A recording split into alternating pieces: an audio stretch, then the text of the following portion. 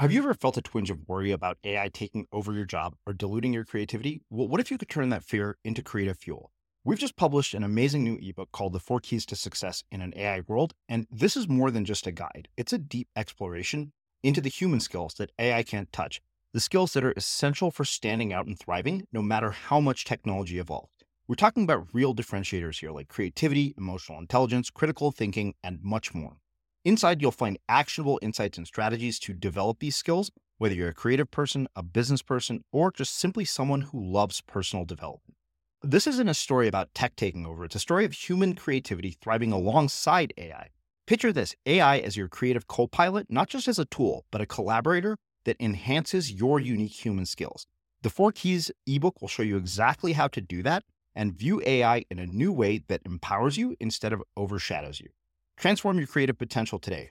Head over to unmistakablecreative.com/4keys. Use the number 4, KEYS. That's unmistakablecreative.com/4keys and download your free copy. I'm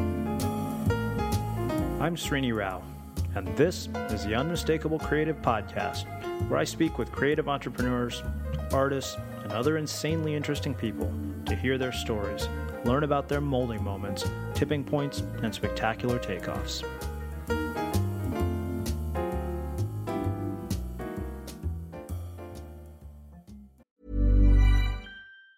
Ever catch yourself eating the same flavorless dinner 3 days in a row? Dreaming of something better? Well, HelloFresh is your guilt-free dream come true, baby. It's me, Keke Palmer. Let's wake up those taste buds with hot, juicy pecan-crusted chicken or garlic butter shrimp scampi. Hello Fresh. Stop dreaming of all the delicious possibilities and dig in at HelloFresh.com. Let's get this dinner party started. Hey, it's Ryan Reynolds, and I'm here with Keith, co-star of my upcoming film, If, only in theaters May 17th. Do you want to tell people the big news? All right, I'll do it. Sign up now and you'll get unlimited for $15 a month and 6 months of Paramount Plus Essential Plan on us. MintMobile.com/switch. Upfront payment of $45 equivalent to $15 per month. Unlimited over 40 gigabytes per month. Face lower speeds. Videos at 480p. Active Mint customers by 531.24 get 6 months of Paramount Plus Essential Plan. Auto renews after 6 months. Offer ends May 31st, 2024. Separate Paramount Plus registration required. Terms and conditions apply if rated PG. Hiring for your small business? If you're not looking for professionals on LinkedIn, you're looking in the wrong place. That's like looking for your car keys in a fish tank. LinkedIn helps you hire professionals you can't find anywhere else, even those who aren't actively searching for a new job but might be open to the perfect role. In a given month, over 70% of LinkedIn users don't even visit other leading job sites. So start looking in the right place. With LinkedIn, you can hire professionals like a professional. Post your free job on linkedin.com/people today. Cool fact, a crocodile can't stick out its tongue. Also, you can get health insurance for a month or just under a year in some states. United Healthcare short-term insurance plans, underwritten by Golden Rule Insurance Company, offer flexible, budget-friendly coverage for you. Learn more at UH1.com. There's never been a faster or easier way to start your weight loss journey than with PlushCare. PlushCare accepts most insurance plans and gives you online access to board-certified physicians who can prescribe FDA-approved weight loss medications like Wegovy and Zepbound for those who qualify. Take charge of your health and speak with a board-certified physician about a weight loss plan that's right for you. Get started today at plushcare.com/weight loss. That's plushcare.com/weight loss. plushcare.com/weight loss. As creators, we're always on the move. Whether it's a live podcast event, a pop-up shop, or a workshop, we're constantly interacting with community, and that's where Tap to Pay on iPhone and Stripe comes in. Imagine this. You're at a live event, a listener loves your merch, or a participant wants to sign up for your course on the spot. With Tap to Pay on iPhone and Stripe, you can accept their payments right there and then, right from your iPhone, so there's no extra hardware or no delays. Total game changer. It's not just for creators. Any business owner can do this. It's about making transactions smoother and much more personal, growing your business in your way. We've been using Stripe for our products and courses for a long time, and now with Tap to Pay on iPhone, you can take your business to the next level too. So visit stripe.com/tapiphone to learn more. Remember, folks, with Tap to Pay on iPhone and Stripe, your business is always at your fingertips. In this episode of The Unmistakable Creative, Chris Ducker returns to the show to discuss his journey from humble beginnings to building a multi-seven-figure business in the Philippines. We dissect the DNA of entrepreneurs and discuss his new book, Virtual Freedom. Chris, welcome to the Unmistakable Creative. Thanks for having me, man. It's a pleasure to be on. Yeah, well, it's so great to have you back here. I mean, you and I have been friends for 3 years now. I mean, we had you twice when we were called Blogcast FM, possibly even 3 times. But, you have always been a friend, a mentor. I mean, some of the advice you have given me has been instrumental in where I've ended up. I probably mentioned it 1,000 times on the show. So, for people listening, tell us a bit about your story, your background, and how that has brought you to doing all the things that you're doing today. Well, I mean, I tend to not kind of try to, raise to graces too much, right? It's not my style. I'm just a sales and marketing guy.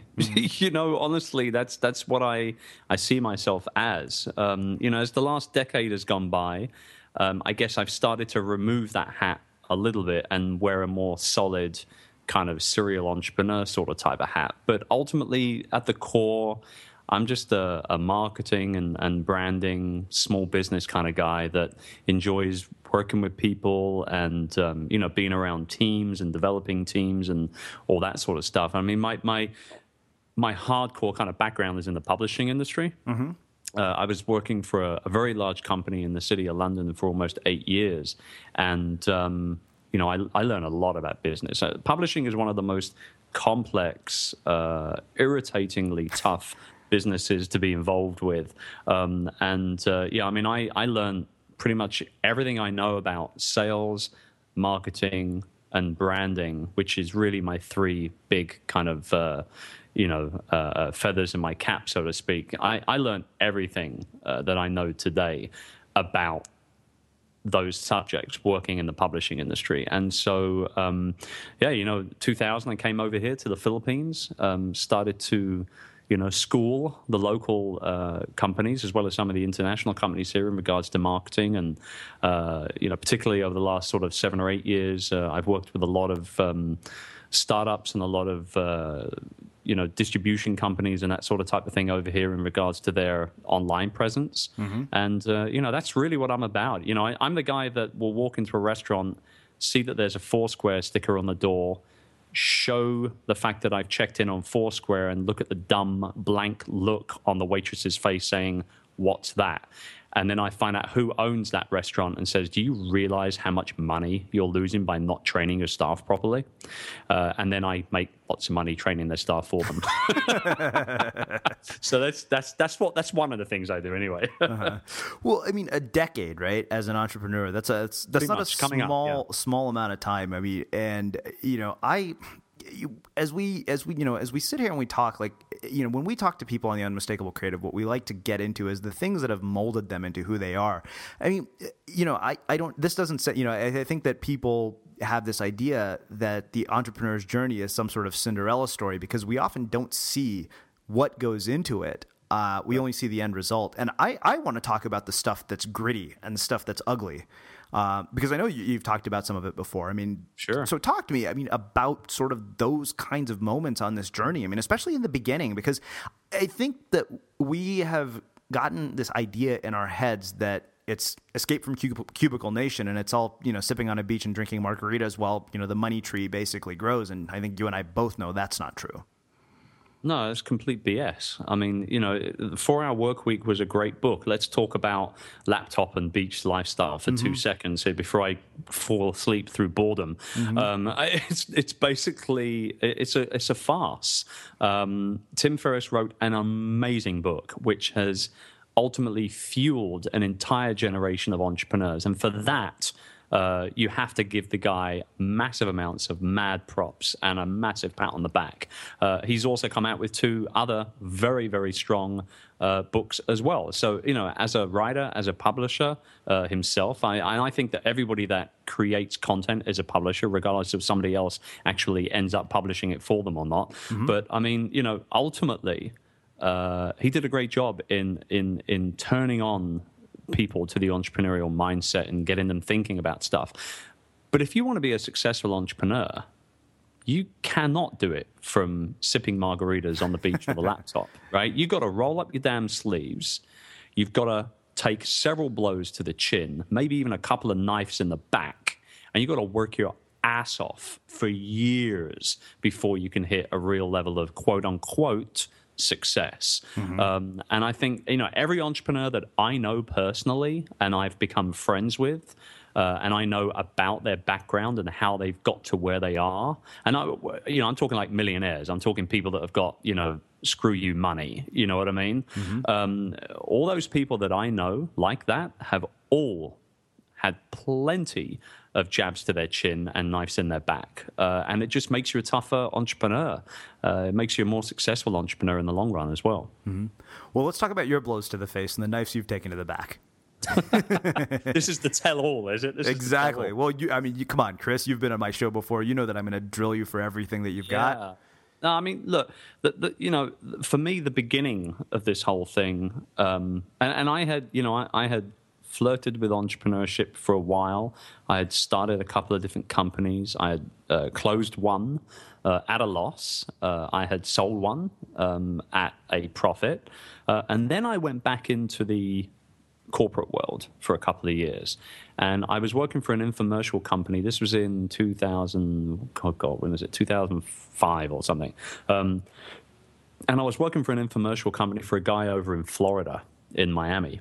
Super nice guy, really cool dude, in his early 60s, super cool guy.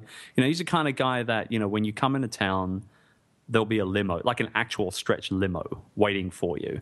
And instead of going to the house where you're going to be staying with him for a month, he gets the driver to take you to the Hard Rock Cafe to see Prince's pre-Super Bowl show, right from the airport. That's cool. That's the kind of guy you want to work for, right? No, it's not. Because that guy also was the biggest micromanaging nightmare that I've ever come across in my entire career, to the point where he was literally making me BCC him into every single email that I sent, so that he could see exactly what I was saying and who I was saying it to. It was a nightmare. Now, the reason why I stuck with it was because the money was so darn good.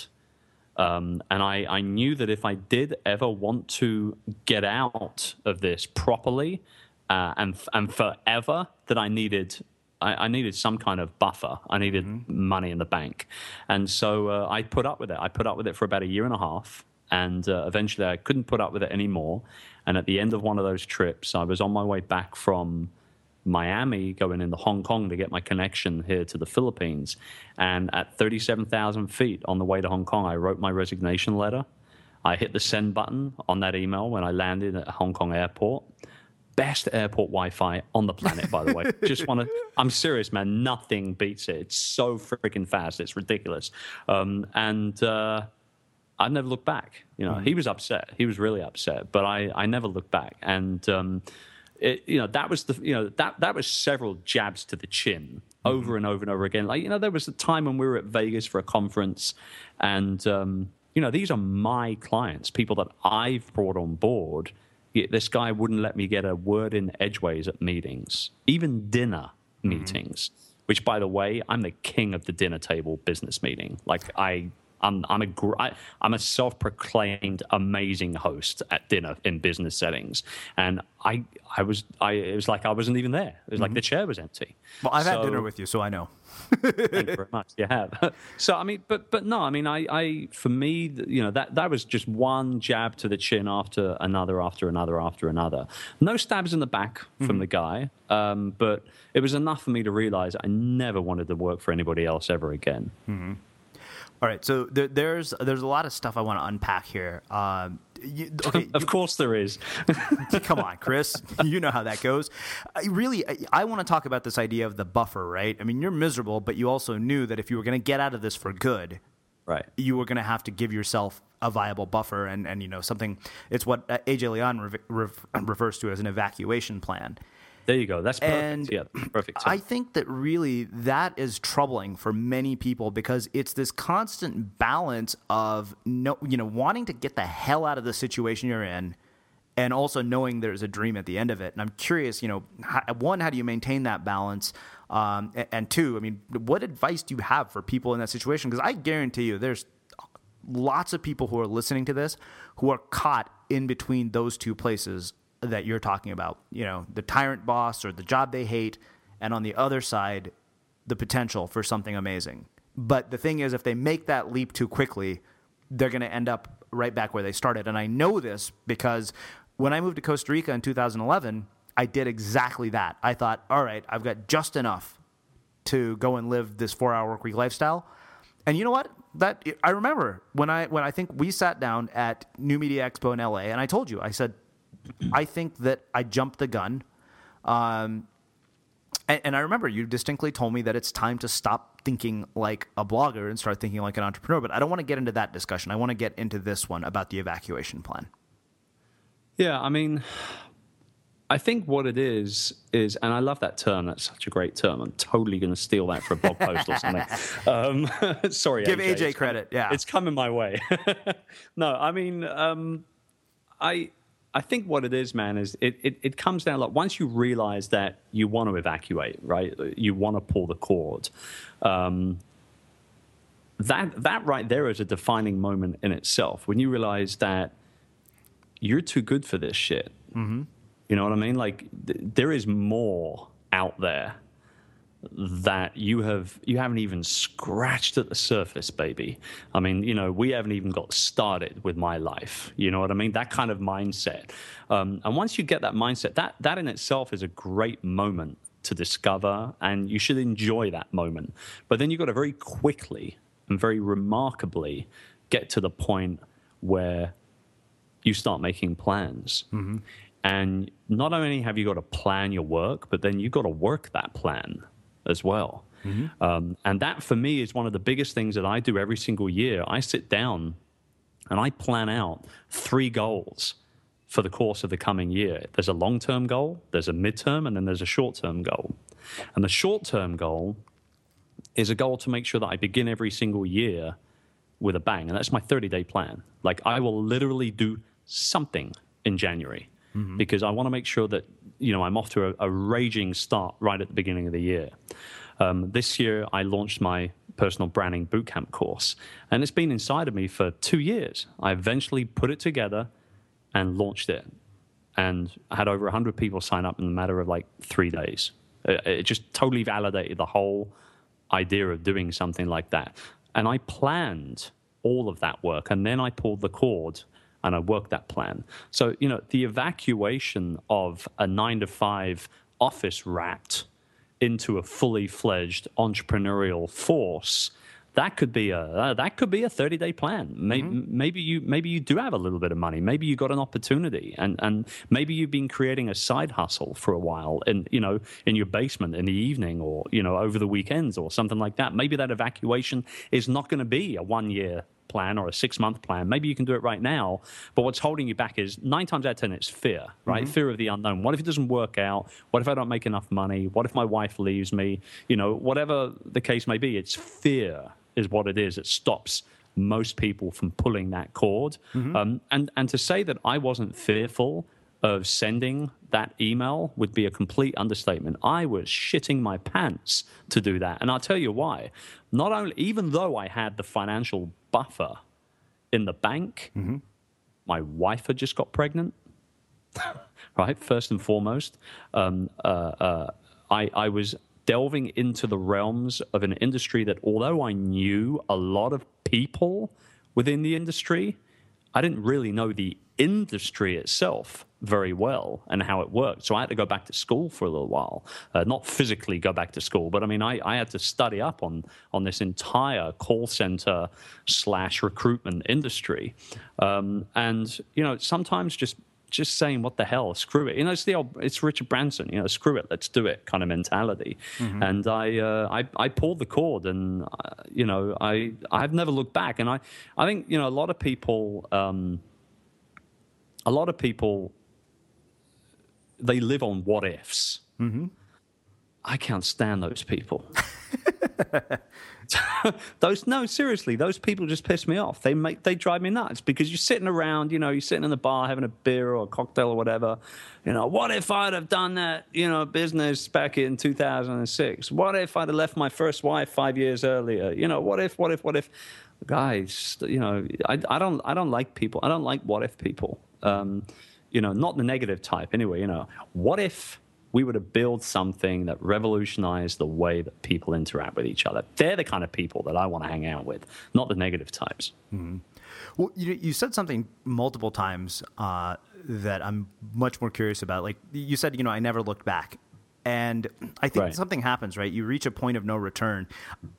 For me, that took a long time to realize that I was never going to be able to go back. And I think that in a lot of ways, it's about basically going to a place that's pretty unsafe and uncomfortable. Because I think last year, I jokingly said that 2013 was the year of my career suicide.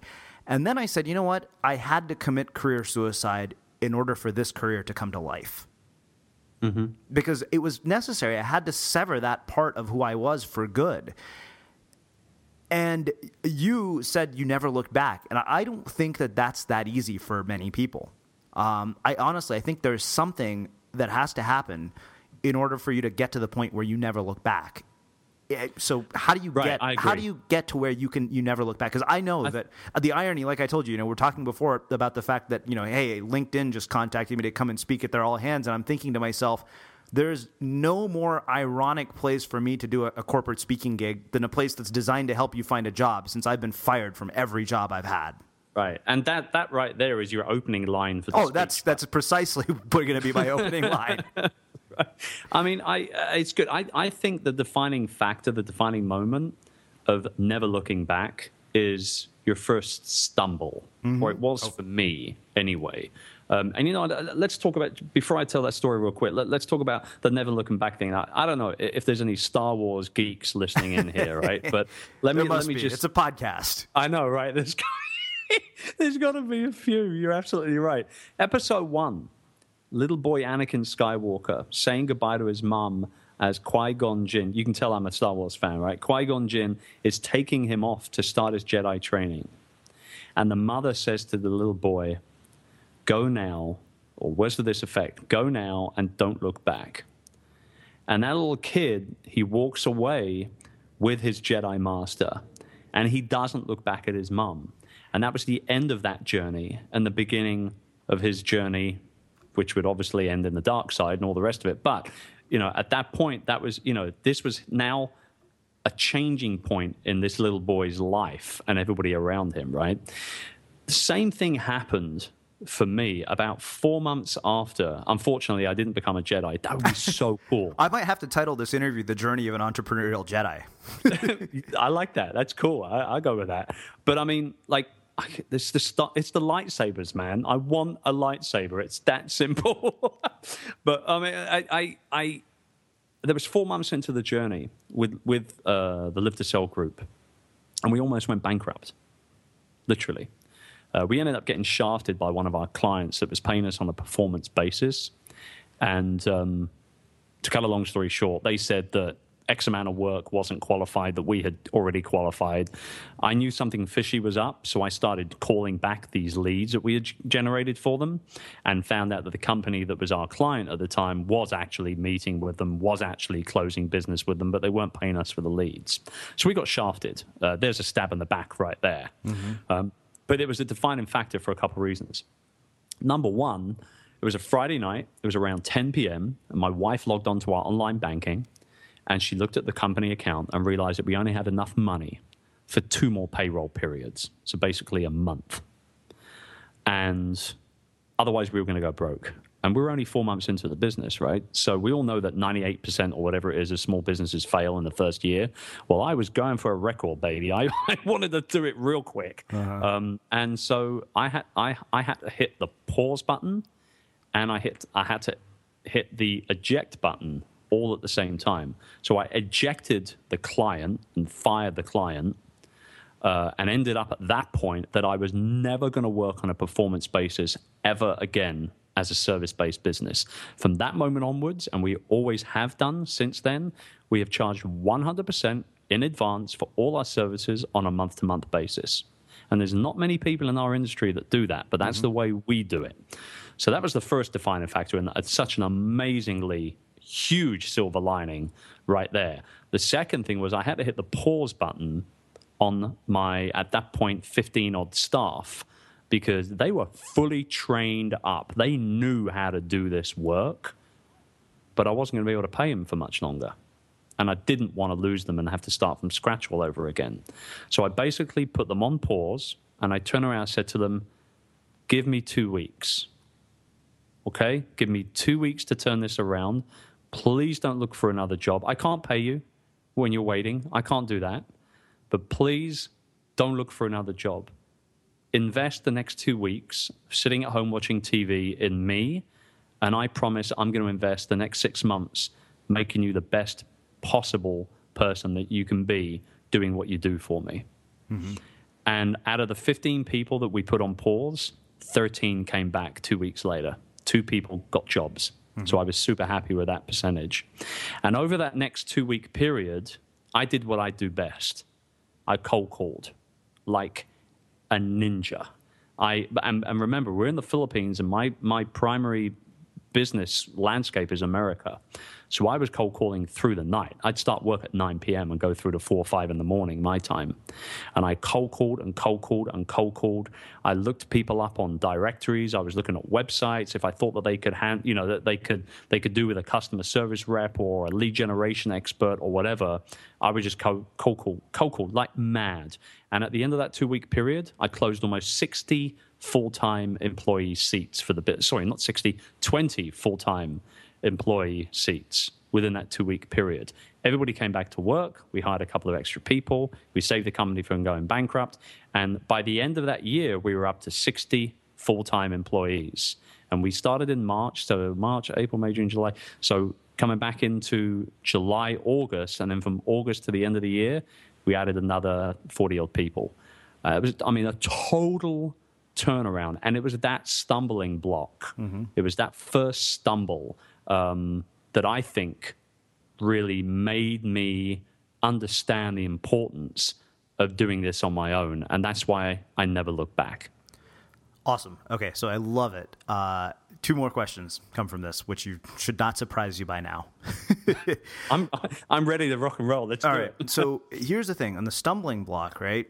I think that there's two types of people who hit a stumbling block. Those who experience what you did at a stumbling block, and the stumbling block ends up being defining and life-changing for them, and those who basically retreat at the stumbling block. And what I'm really curious about is, look, stumbling blocks are inevitable in any journey. Whether stumbling blocks are a part of life. They're not. This is not just an entrepreneurial story. This is a life story. And this is why I want to ask you about this, is how do you develop the mindset to navigate uncertainty, stumbling blocks, adversity? I mean, what do we have to do? Because I think that is such a powerful skill, and it's not something you learn in school. There's just nothing. We're never taught that in any aspect of our life, and yet consistently, the people who I see who do remarkable things have this as a part of who they are. Yeah. I mean, I don't even think you... I mean, I guess you probably pick a few things up along the way, but ultimately, I think you're born with it. I think entrepreneurs, great people, creative minds, geniuses, all these people that go above and beyond society, should we say, right? Just the average Joe. I think we're born. We're not made. I think it's in our DNA, quite frankly. Like I said, we pick things up, but we pick them up because we put ourselves in the situations where we allow ourselves to pick those things up. Where other people are quite happy to sit in a cubicle for 9 hours a day. We're not. Yeah. Cubicle, schmoogicle. I mean, like, there's no way I could do that. And I think that's the big difference between, truly remarkable people and those that just sort of tottle through life. And for you guys listening in, you're listening to this particular podcast because you want to be unmistakable. Like, you don't want to fit in. You want to be the square peg. You know what I'm saying? And I freaking love that. Oh my God, it turns me on so much. Your audience turns me on, Srini. I want you to know that. I'm sure that they're very happy to hear that. And, basically, what you should realize is that the context of that question could be really, comment could be really warped. The overwhelming majority of our audience is female. Right. Sorry, ladies. I love the fact that you're so passionate is what I meant. I know. I totally get it. You know what? I want to dig deeper into this last piece a little bit more because, the idea of something being, it being something you're born with. Greg Hartle and I have had this ongoing debate that has caused quite a stir among our listeners about talent and the fact, his conclusion after 3.5 years of being on the road and, building the $10 in a laptop project, he used to believe that if anybody came to him and said, hey, I have the commitment to do this, they could make it happen. But then he said, you know what? I think there are certain people who are just built a certain way and born a certain way. And I think that, you said that you pick up things along the way and then you put yourself in those situations. And I think the people who put themselves in those situations are born to do it. Yes. Exactly. It's in your DNA. It's not, there are certain things that happen by coincidence, by, luck, if you want to call it that. But I think there are way more things that come our way in life that are meant to happen. I'm a big believer in fate. Mm-hmm. Big believer in fate. And also a big believer in karma. If you do bad things to other people, bad things will happen to you. I'm a very, very kind of switched on to that mindset. So my focus as an entrepreneur ultimately is try to provide answers to questions, and it's to provide solutions to problems, and to help people and be a nice guy. And I understand, like, I'm a little brash at times.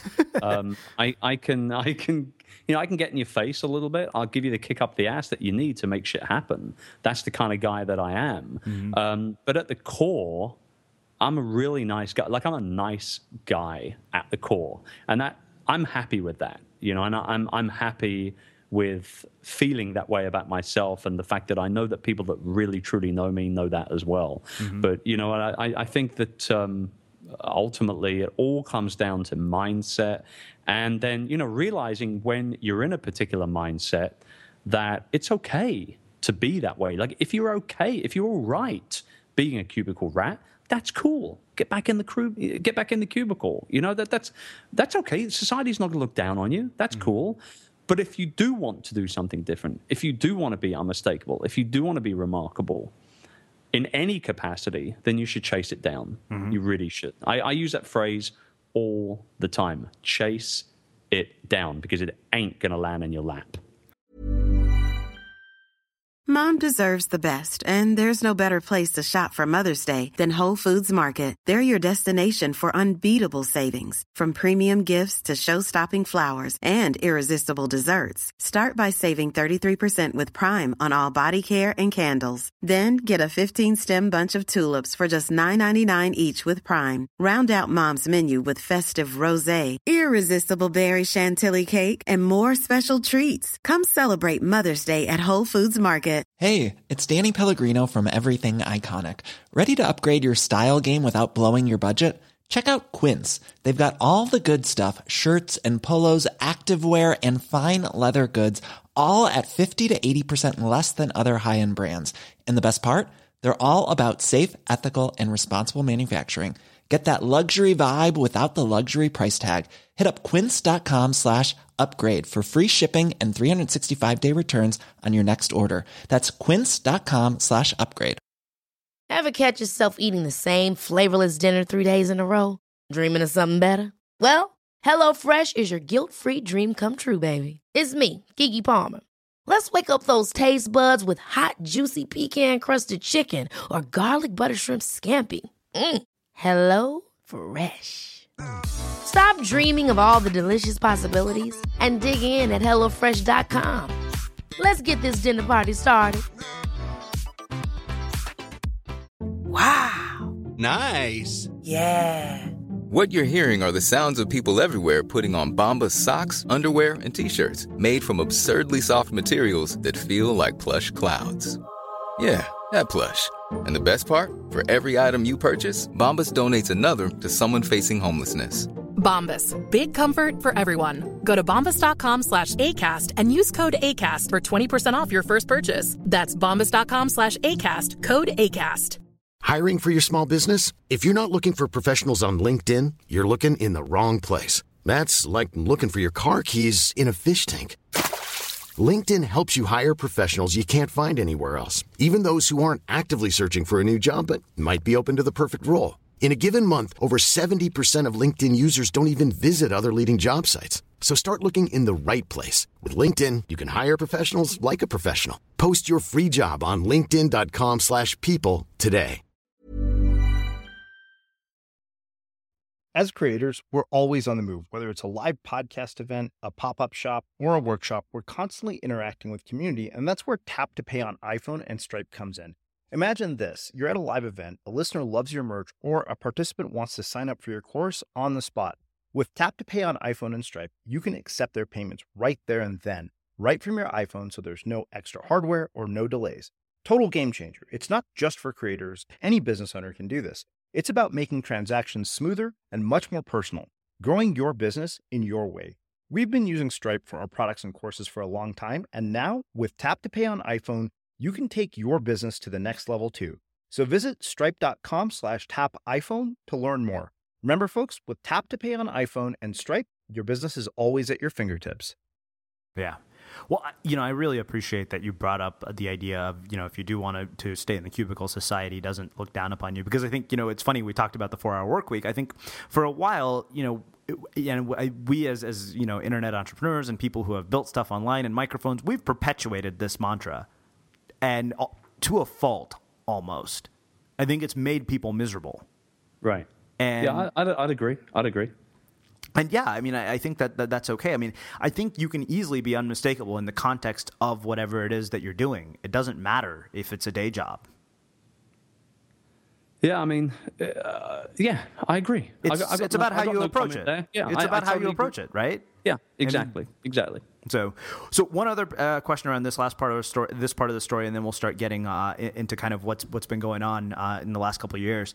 I really appreciated that you brought up this idea of people didn't leave you; they stuck with you. And as a leader, I think that ability to get people to buy into your vision, to stick with you. I don't care what you're doing. I don't care if you're an employee. I don't care if you're building a nonprofit. I don't care if you're trying to build a blog. Getting people to buy into you and to support you, like somebody, maybe it was Meg Borden who told me, nothing of great significance is achieved without the help of other people. And you got people to do that. What do you think it is as a leader that we need to develop, or as leaders we need to develop to get that from, the small armies that we're building? That's a great question. And I see myself as a leader with two different hats on, right? So the first leader is that of a boss, okay? I've got about 270 odd people working for me now. I don't interact with all of them, not even on a semi-regular basis. But I have a core team of about 35 people that are at my management team level, at different levels, obviously, within that team. But I interact with all of those on a very regular basis, and with about 10 of those on a weekly basis. That's the way that I've been able to grow the business, is by not remaining in all those different areas and working with all those different people. It's impossible. Like, you couldn't do it. Like you say, nothing of great significance is achieved without surrounding yourself with amazing people and growing your team. And that's exactly what I'm all about. So that's the first, half of me as a leader is to lead not only my business, but my people. And that's my army right there. I'm the guy that, when I speak to a small business owner, I say, okay, so what are your three main priorities in business? And they say, well, I want to bring in more business. And then obviously I want to take care of my existing clients, and I want to take care of my team as well, my employees. Well, I'm the guy that turns that on its ass, literally, right over. Mm-hmm. And I said, well, first and foremost, you've got to look after your team, because they're your army. They're the ones that are running your business for you. They're the most important people in your business, not your customers, believe it or not. That's the way it is. Secondly, you've got to look after your existing customers, because they're already through the door. You've closed them already. They're parted with cash. They deserve your attention. And then lastly, you should be focusing on getting new business. And sometimes when I say that to people, they're like, no, I don't understand it. You can't grow without bringing on board new business first and all this sort of stuff. So that's, I think as a leader, you got to turn stuff on its ass every now and then. And I try to do that quite regularly with my team. Now, that's the first level, right? The other side of me as a leader is that to my audience online, which I've been so blessed to grow over the last 4 years of being actively, blogging and podcasting. I never would have thought that I'd be running, a blog and doing podcasting and writing a book and doing, like, if you'd have asked me 5 years ago, I thought you were high, literally. I couldn't, no, honestly, I couldn't see myself doing any of this stuff. But the fact of the matter is now that it actually has now developed into my focus. It's what I want to do. I want to write blog posts. I want to write books. I want to speak on stage. They're my that's my trifecta in my career now going forwards. The businesses on the back end, I'm lucky, excuse me, that I've been able to put the processes and the systems in place and the procedures in place internally to be able to continue to run and grow those businesses without being around all that much. Mm-hmm. I'm very lucky for that. So that's the second side of me as a leader, is to my audience. But I'm also always very switched on to the fact that anything that I do online is very much guided by my audience. Like, your audience will ultimately decide what the business of you becomes if you're online. Mm-hmm. I'm a big believer in that. That's why I put the Branding Bootcamp together, because I started to get tons of questions about how I was building my personal brand, what I was doing, where the focus points should be in building a brand online. So instead of just answering the same questions over and over again via Twitter and email, I decided to put a course together and provide an incredible amount of detail in regards to that and sell it, make money off it. At the same time, I'm an entrepreneur, I'm a business owner, so let me answer all these questions. Let me provide a solution to this problem, but let's make some money at the same time, right? And if you've got the right kind of audience that is telling you what they need help with, they'll be more than happy to part with hard-earned cash for it. More than happy. Now, it knocks me off because there's so many people online doing stuff for free all the time. If you want to be an influencer in today's world, you must be seen to sell. It builds authority to sell. I'm a big believer in that. I'm not saying you got to sell every single thing that you put together and get out there, but eventually you have to start asking for the order. And this is my hardcore sales background coming back into play now. You can't give forever and be successful. You've got to make money somewhere along the lines. And by making money, it allows you to pump more back into your vision and into the audience and into your businesses, which then ultimately ends up giving even more value in the long run to those people as well. So it's a win-win for everybody. Yeah, I really love that you brought up the idea of, one, you have to ask. And I think that we see that as a bad thing, and it's not. Like, I realize the fact that, we've gotten to ask. I mean, yeah, people bought my book, but the great thing about everything that came from that book, Greg told me, he said, look at this. He said, you're hiring people to do freelance work for us. He said, do you realize how valuable that is? He said, you're putting back into the system that, I said, I think a few weeks ago, I titled, an essay I wrote on Facebook called Feeding the Ecosystem. I say, the first place we always look when we're looking for a resource is our listener base. Right. Because we're like, we wouldn't be here without them. Right. And they're tuning into you because of the connection that they've got with you. And you, in turn, get to know your audience. And this is my P2P philosophy that I talk about all the time, and I have done for the last couple of years. I dropped this philosophy for the first time at the beginning of, let me get this right, the beginning of 2012, I think, at Blog World in my presentation. I was actually talking about virtual assistants and how to utilize VAs in regards to content marketing and repurposing. And it was a great session. It was very well attended, and lots of questions at the end, lots of great tweets and everything. So I know it was it was a quote unquote successful presentation. But the one thing that everybody kept coming back to over and over again had nothing to do with VAs in any way whatsoever. It came down to this P2P philosophy, and that is that people to people relationship building mode that you must get into today if you want to be successful online. Because if you think about it logically, people are way more likely to believe their own opinions before that of anybody else's. However, social media is changing that.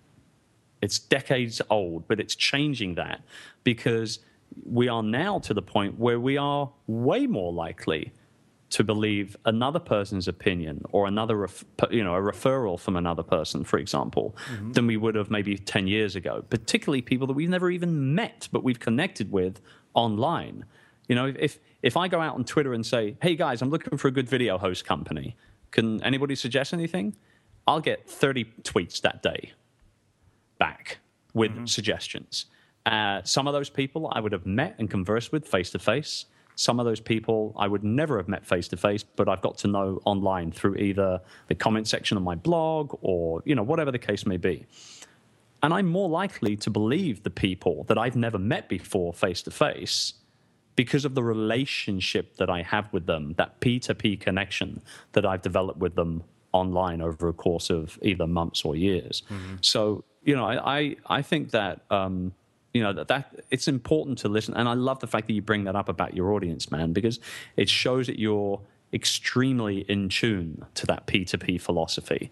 And, you know, it's not just about giving back to your audience. It's about taking from them as well. I'm not talking about money here. Everybody think I'm just a money-grabbing guy. Who's this sucker? All he wants is our money. We're not going to go to his website. No, I mean, it's not just about giving to them, but it is about taking from them as well. And when I say that, I mean, they've got their opinions, they've got their suggestions, they've got their references that they want to give to you. And so if you ask for that sort of type of information and you act upon some piece of info that somebody within your audience gives you, reward that person. You know, get them on the show, or, you know, retweet the latest blog post, or send them a bottle of wine, or, you know, whatever. You know what I mean? And I love that. I love that sort of stuff. So speaking of referrals, we you know, I jokingly say, you know, it's like I have never gotten a book deal, but I've introduced plenty of people to literary agents to make book deals happen. So let's start talking about kind of where this has led you, because one of the byproducts of this entire story is a new book. Correct. Go on. What's the question? Well, let's talk about the book. Well, I mean, so, you know, for those of you who don't know, I did introduce Chris to his literary agent. You did. I had to say that. So, you know, and I thank you for it. Yes, you have multiple. I'm in the book. I told you. I remember. I remember when I wrote the email. I said all I want is a mention in you know, in the thank yous. Yeah, and for everybody listening in, he didn't pay for it. I just want to clarify. It was. I'm not that money grabbing, like I said. No, I give you a very. Would you like me to read it out? No, that's okay. Well, I'm not that vain. No, but you did, and you know, because I had been offered I call it a book deal. It was a bit of a weak offer, to be honest with you, but I was offered something a few years ago, and I pushed it back because I didn't feel. I mean, I didn't feel like I was a good enough writer, okay, first and foremost. Secondly, I wasn't ready because I was too busy sort of building up, you know, additional businesses and just working with clients and doing lots of other cool, fun stuff. So I didn't really have the time. But then, in late 2012, you and I had that conversation, and you turned around and said something to me along the lines of, dude, you need to write this book now. Like, people need it now. You've got to do it now. And I said, I don't even know where to start. I mean, you know, what do I do? And so, well, I'll introduce you to a literary agent of mine. Okay, great. So you introduced me to Christina. We had 2 conversations. I'd never spoken to a literary agent before in my life, so I didn't really know what to expect. And I signed with her immediately. And that wasn't me sort of wanting to get a book deal. That was me just feeling really comfortable with her and following my gut, which I've done on countless occasions in my career, and it's never truly let me down. If you think about it, you're more likely to regret saying yes than you will do from saying no. So always listen to your gut. Always. And I spoke with her, we signed, and we worked on a proposal together over the course of a long weekend. We were both happy with it, and she started shipping it out to publishers. We sent it to 16 different publishing houses, and we got 4 offers in the space of about 3 weeks. Amazing. So 25% buy-in. I couldn't believe it, because I'm sitting there thinking, well, if the 4-Hour Workweek, which is now an international #1 bestseller, gets turned down 26 times before somebody picks it up, I don't have a hope in hell of getting my book published. I'll end up just, self-publishing it or never doing it at all, one or the other, right? But we got 4 offers. Wow. And it was the last offer that we ended up taking. It wasn't the biggest. I want to clarify that. But it was definitely the one that turned me on the most in regards to the overall vision of what the publisher had for the project and for the book itself. Here we are, traditional publishing, long journey, but here we are, a year and a bit later, and we're about to launch. It launches on April 1st, so I'm stoked. Amazing. So a couple of questions. One, let's talk about, you mentioned that I basically said, you've got to write this book. And one of the things I never forgot, you told me when the publisher, got the first pass, was this is like that, outsourcing section on the 4-Hour Workweek on steroids. So talk to me about your personal motivation for why this book had to get out into the world. I mean, other than me saying you've got to write this book, because there's got to be something burning inside of you. Like, I have realized you don't just write a book because it's like, hey, everybody else wrote a book, so I should write a book too. I think, one of the useful things that Guy Kawasaki told me is he'd write a book because you have something to say. And clearly you do. But I feel like there's something more than just, hey, I'm Chris, I know all this stuff about outsourcing. What's the deeper reason that you felt compelled to put this book out into the world and give birth to it? I mean, there was a couple of things. The first thing was that there was just so much crap floating around online in relation to outsourcing and virtual assistants and all this sort of stuff, particularly in the wake of the 4-Hour Workweek coming out and everything. And I just, I was reading these blog posts, I was looking at these videos that people were posting, and they were just full of BS. Like, nobody works for $1.50 an hour in the Philippines. Nobody. Nobody works for $1.50 an hour. So don't tell people all around the world via the internet that they will do, because it doesn't work that way. You're selling dreams that won't come true. The other thing was that, there was this myth that one virtual assistant could run your entire business for you. I call it the super VA myth in the book. And that's also complete rubbish. I mean, you think if you build a house, you hire a head contractor who then subcontracts the plumbing, the electrical, the roofing, the plastering, because that head contractor is not an expert in all those things, so he hires people that are. And so, that super VA myth was really starting to drive me nuts, to be honest with you, because it was cropping up way too often. So they were the sort of the practical reasons as to why I wanted to do it. But then there was the personal reason, and I think that was the driving force above and beyond everything else, was that late 2009, I hit a wall, I burnt out, I was working 15, 16-hour days, and I ended up being no good to anybody for about a month. And that's when I put together my plan to become a virtual CEO by the end of 2010. So this is before you and I even met. And that's when I started blogging as well, in January 2010. And so it was hitting that wall. It was burning out. It was becoming sick and not spending any time with my family, and realizing that I was no longer running my business, but my business was running me, that made me make all those changes that year to remove myself from the business as much as I possibly physically, spiritually, emotionally could. And I achieved that goal. I'm very happy to say I am still living that way now. And I realized that I wasn't the only person in that boat. There were tens of thousands of other entrepreneurs all around the world feeling like that as well, because they found my blog and they told me. And they've continued to tell me that over the last 4 years.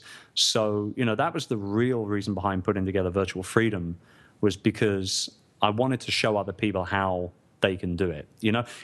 Working 16 hours a day, 7 days a week, becoming stressed and unfit and unhappy does not make you a more successful entrepreneur. It just makes you a more stressed, unhappy entrepreneur. And I needed to tell the world that. Simple as that.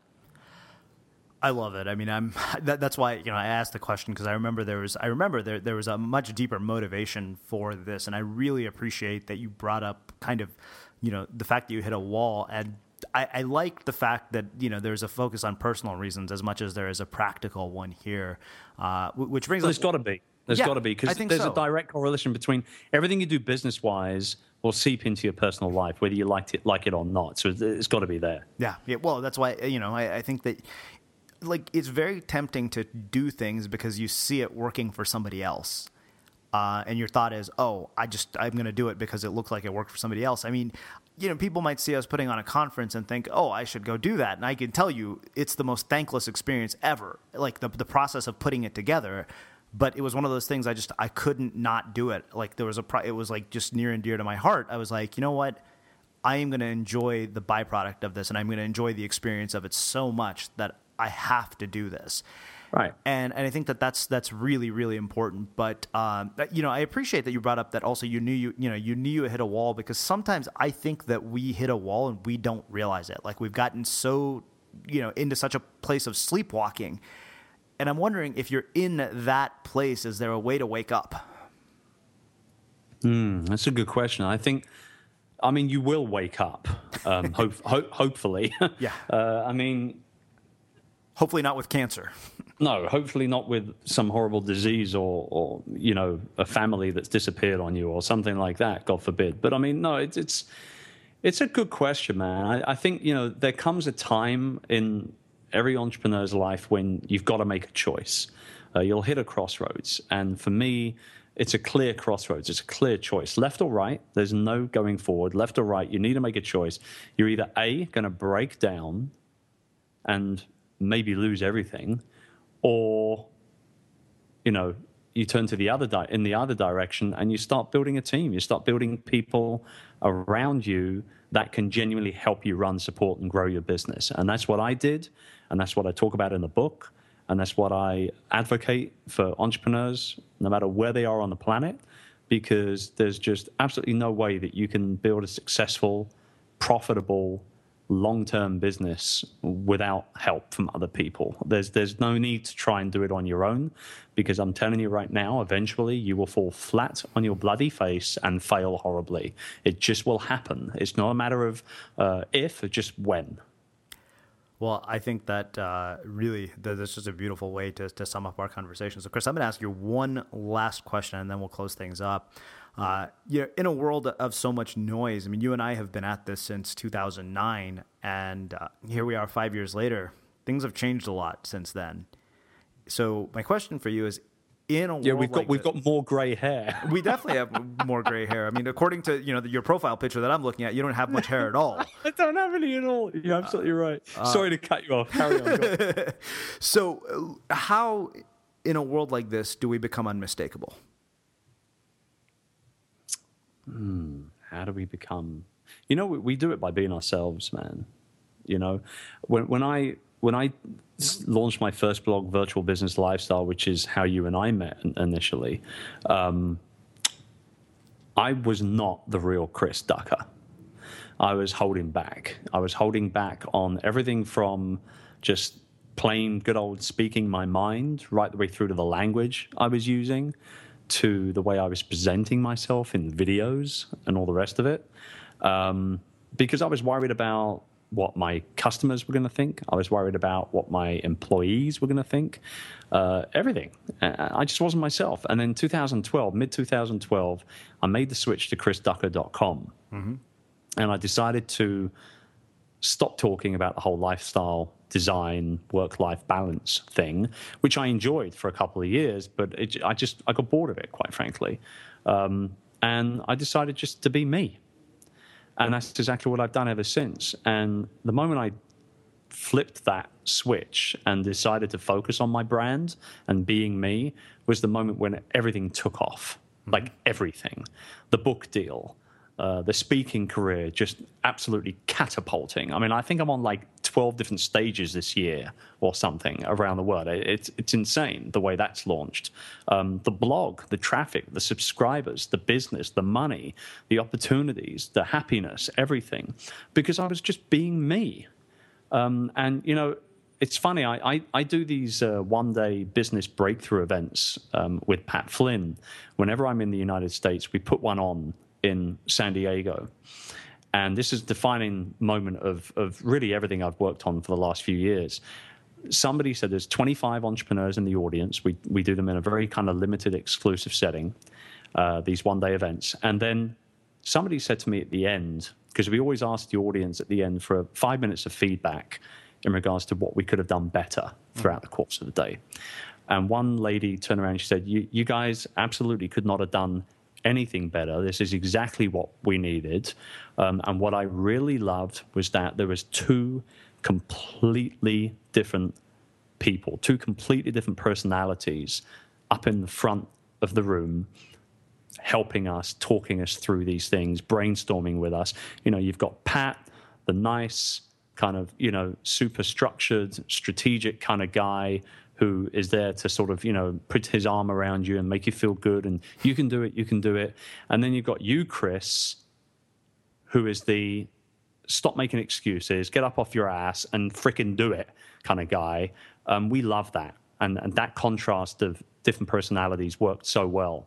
And I realized at that point, we've done a couple of them now, but that was on the first one. And I realized at that point that I'd achieved exactly what I'd set out to do a couple of years ago in regards to building my brand. And that was, I was being me.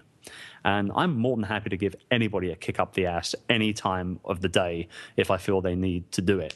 And so, you know, send me a tweet. I'll kick you up the ass. Well, I can attest to that firsthand. You've given me more than my fair share. Yeah, and you're still talking to me. So, you know, it's good. It's good. Well, Chris, this has been absolutely fantastic. I can't thank you enough for taking the time to join us and share some of your insights with the Unmistakable Creative listeners. Congratulations on everything. I mean, seriously, it's been really a pleasure to have you here back for, I guess, a third time. And you know, I'm honored to call you both a friend and a mentor.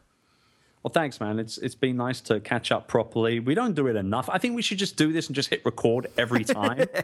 And we could rap like this for hours. I bet we could. And thank you again for all of your support in regards to Virtual Freedom and, you know, getting the word out about the book and just generally just helping to even just get the entire journey started. I really appreciate your love and support. Awesome. And for those of you guys listening, we'll wrap the show with that. You've been listening to the Unmistakable Creative Podcast. Visit our website at unmistakablecreative.com and get access to over 400 interviews in our archives.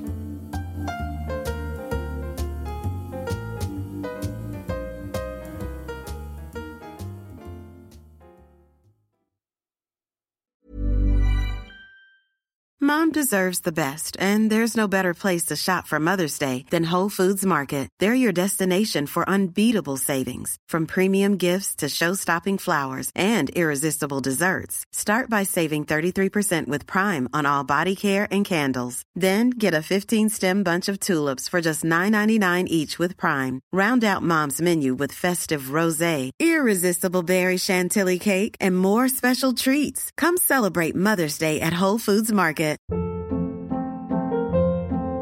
Hold up. What was that? Boring. No flavor. That was as bad as those leftovers you ate all week. Keke Palmer here, and it's time to say hello to something fresh and guilt-free. Hello Fresh. Jazz up dinner with pecan-crusted chicken or garlic butter shrimp scampi. Now that's music to my mouth. Hello Fresh. Let's get this dinner party started. Discover all the delicious possibilities at HelloFresh.com. Have you ever felt a twinge of worry about AI taking over your job or diluting your creativity? Well, what if you could turn that fear into creative fuel? We've just published an amazing new ebook called The 4 Keys to Success in an AI World, and this is more than just a guide. It's a deep exploration into the human skills that AI can't touch, the skills that are essential for standing out and thriving, no matter how much technology evolved. We're talking about real differentiators here, like creativity, emotional intelligence, critical thinking, and much more. Inside, you'll find actionable insights and strategies to develop these skills, whether you're a creative person, a business person, or just simply someone who loves personal development. this isn't a story about tech taking over. It's a story of human creativity thriving alongside AI. Picture this, AI as your creative co-pilot, not just as a tool, but a collaborator that enhances your unique human skills. The 4 Keys ebook will show you exactly how to do that and view AI in a new way that empowers you instead of overshadows you. Transform your creative potential today. Head over to unmistakablecreative.com/4keys. Use the number 4, KEYS. That's unmistakablecreative.com/4keys and download your free copy.